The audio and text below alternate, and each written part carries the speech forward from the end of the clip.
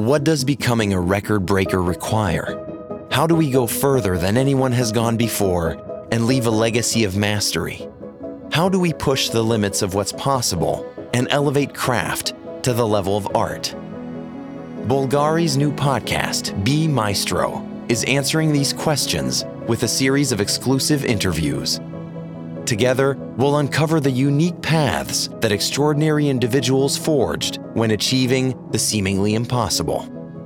Each guest is a master in their field who has made a mark on time. B Maestro, a Bulgari podcast inspired by the record-breaking spirit of the Octo Finissimo watch collection. Time stands still. You're listening to the B Maestro Podcast.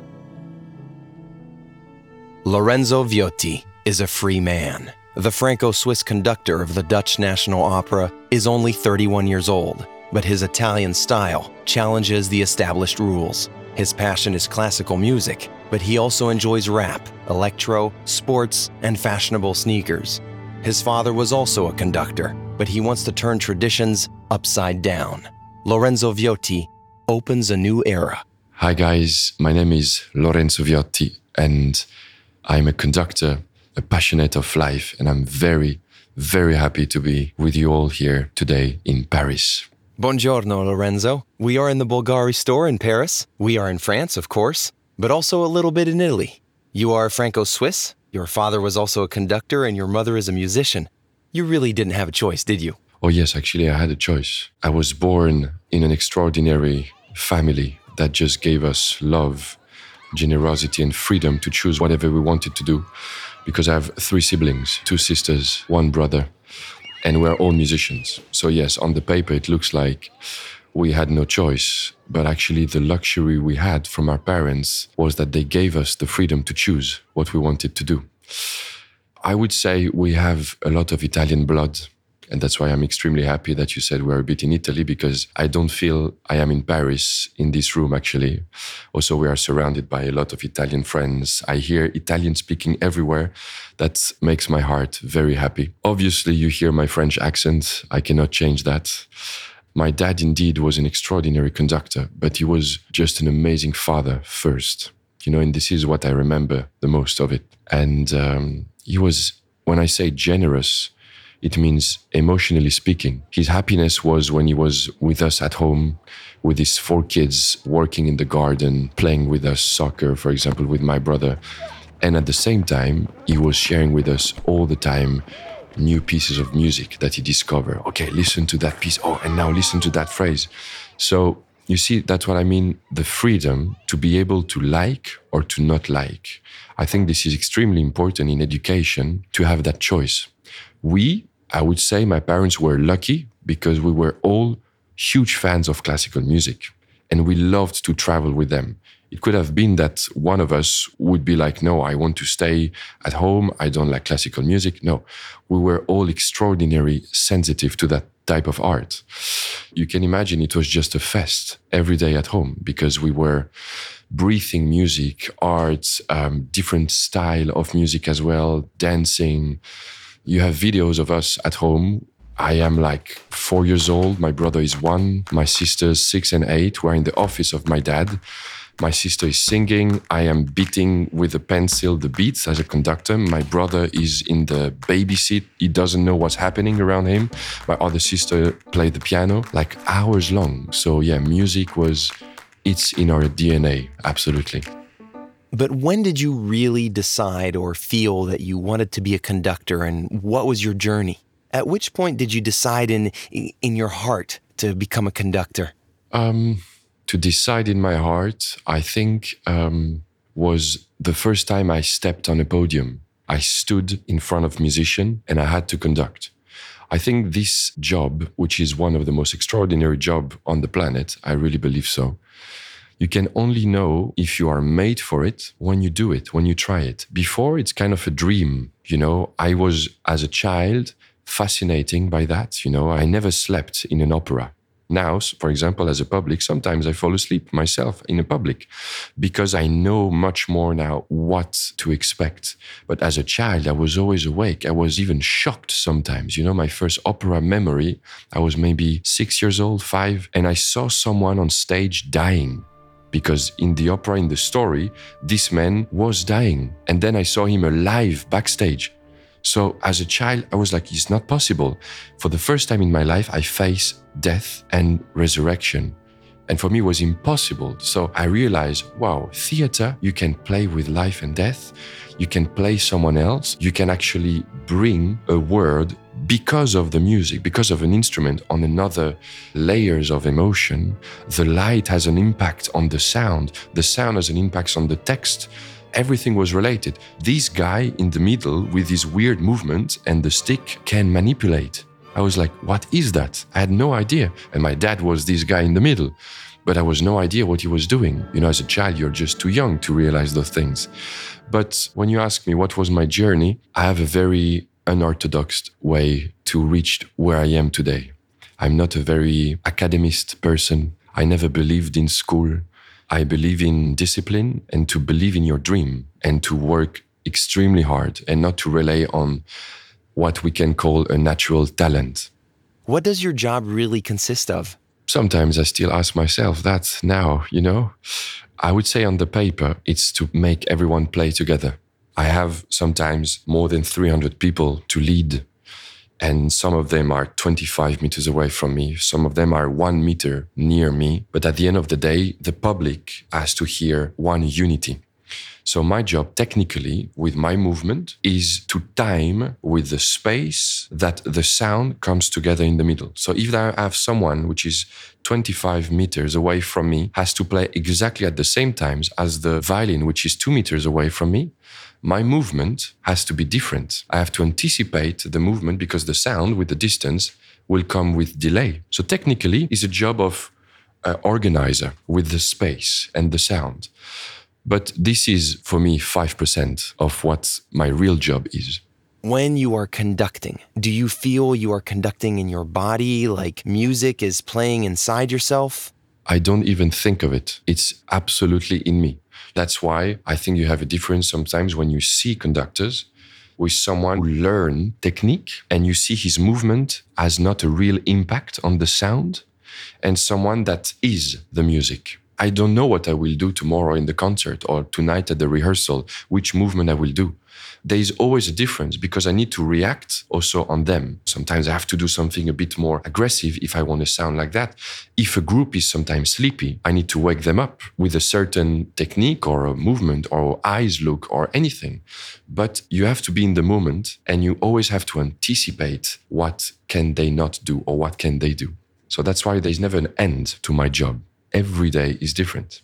You like rap, jazz, electro. Are you a 2.0 conductor? People know much more about everyone because of social media and everything. Everything.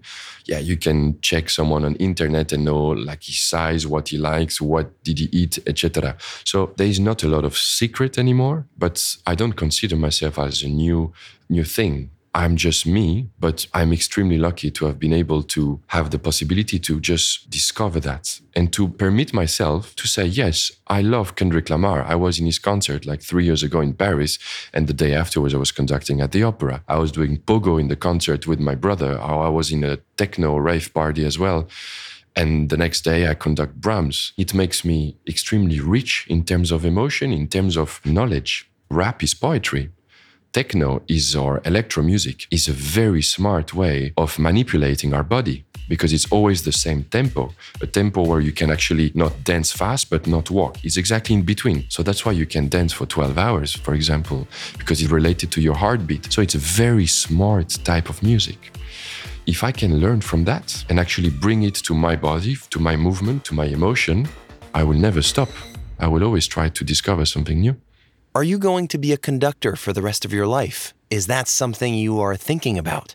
Especially right now, a lot of things are shifting in my world and not really in the right way, I would say, in classical music. That's why I said it's one of the most extraordinary jobs on the planet, because at 65 years old, I will not stop. I can do that until I die. If I want to do it, this is different. This is my life, my choice. You say that baguette is only 1% of your job. The organization gesture is 1% of my work. To put everyone together, it's something has to work. It has to function. The way you do it, this is 99%. The human relationship is like you. Your question is 1%. The way you ask those questions makes the biggest difference. Doing better with less. This is something we try to understand in this podcast. Does this sentence mean something to you? Oh, yes, a lot. It joins many aspects of what we spoke about already. This is my point of view, really. But I don't believe as a conductor, because you do big movements, you will have a big impact on the sound. It's all about preparation. You have that a lot in martial arts. The calm before the hit, the breathing, the tension you bring to center yourself before you do a movement, before you do the action. People misunderstand passion for something always. He's super passionate, he moves so much, he was sweating everywhere. Yes, but why? Okay, if it is really a storm musically and you have to do it, absolutely. But if it's not needed in the music, why should you do it? You will get more concentration and more focus on the 90 people which are around you if sometimes you do much less. So suddenly they don't see movements, They see nothing, they're more focused. And then, boom, you do the movement that you want for the sound you need, and then you have the impact. That's my, of course, goal is in the concert to do much less so they play by themselves much more. So they listen to each other much more, the sound is better. And then when you need a stronger impact, then you can do it. You have a strong relationship with sport. You are training a lot, and is it really important for your job? I think so. For me, it's extremely important. I stand sometimes 11 hours a day in front of an orchestra, in front of singers, in front of a chorus.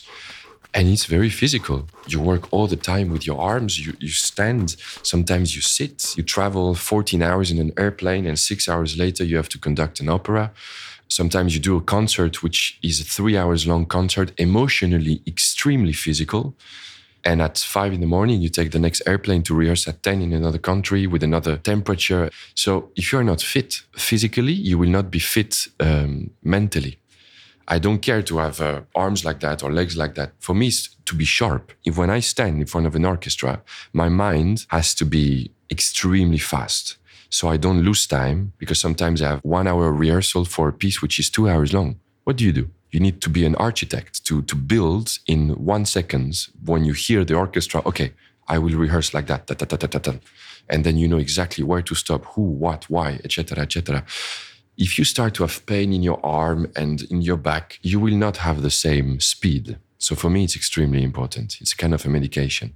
What is the relationship to time when you are conducting an ensemble? Well, it's a lot. You know what I said before, that I have an opera of 3.5 hours and I have a rehearsal of 2 hours.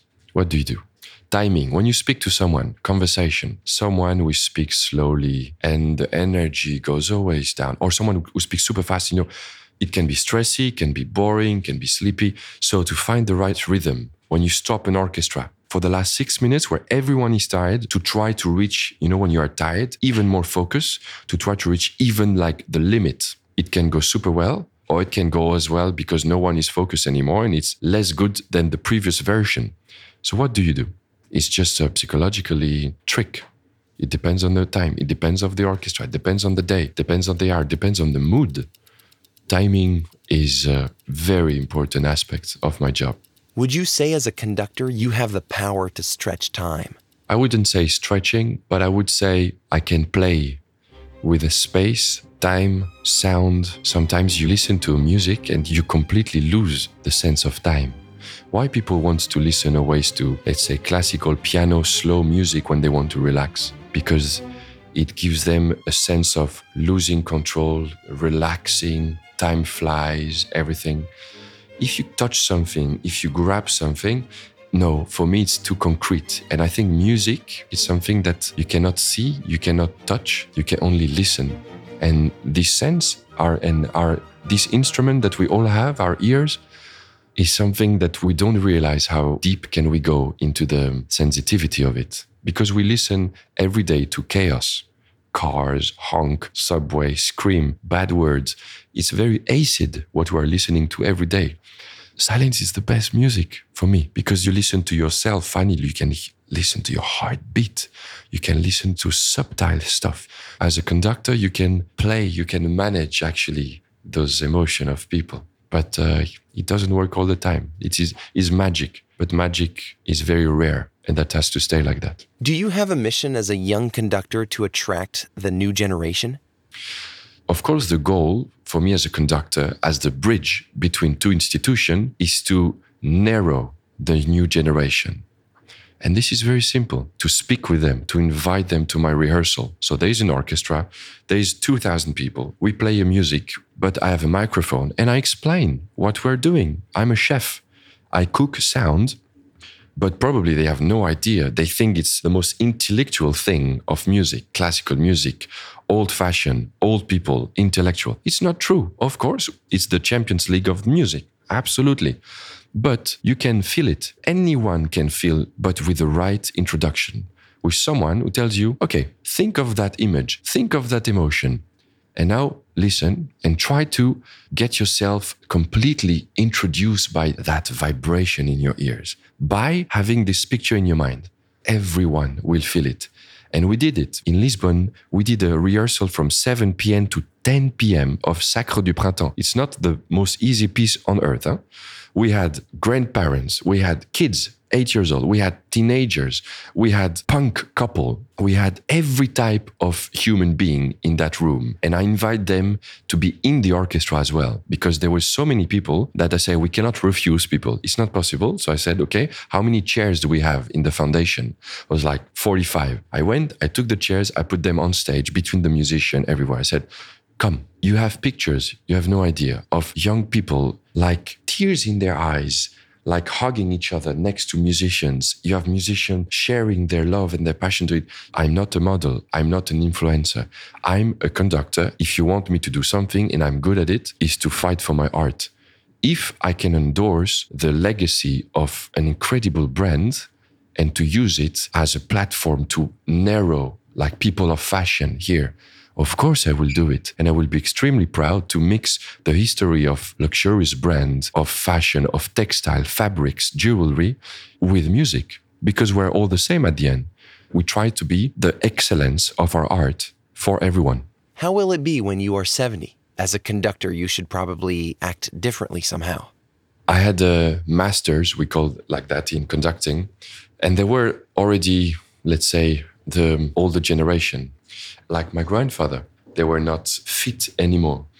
But when you arrive in front of an orchestra with 70, 80 years old, first the musician, they know what you have done. In the past 50 years, they have been following you, they have been playing with you. So you become already kind of a legend. And when I remember, he passed away 1 month ago, Bernard Haitink, he was my master. You know, at the end of his life, he was walking very slowly. He couldn't do a lot of movement. But every movement he was doing, it was a world. And the musicians were like on his lips when he was talking, was on the tip of his finger. And, you know, I remember him conducting the unfinished symphony of Schubert, which is for me kind of a goodbye for life. He was conducting, he was almost not doing anything, but he was smiling and giving the hands to the musician. It's an emotion. I still have goosebumps because you see the man who did 50 or 60 years of conducting, who reached a point where he knows and he's sorry. He said, I'm sorry, I cannot do more. You know, the humility this man had and the generosity at the same time. So this is where you reach most of the time, like the quality of something divine that you cannot explain. And this is where you believe that sometimes there is a connection. But at the end of the day, I think the best lesson I had from a teacher is to find my own language and to just jump into cold water and to do it and to face mistakes alone, not with the protection of a teacher. You're also a percussionist, a conductor who plays drums. Is that really serious? I'm not a serious person. Absolutely not. So, yeah, if you want that answer, you shouldn't take it too seriously. That's why I say, we play at the end. We play. I said to somebody, the musician, come on, I'm super strict, I'm very disciplined, but we need to have fun. You need to play. It's a playground. We have instruments and we're paid to play. And we're so lucky. And yeah, I play the drums. I like to do jam session, also to play the drum on stage and to conduct at the same time in a suit, super serious, but I will add my sneakers on top, or I come in a rehearsal, not super fancy. It's me, you know, I really don't care what people would think at the end. But I think if you follow your own soul and heart, people will accept you. And if they don't, well, I don't care. You've been listening to B Maestro, the Bulgari original podcast.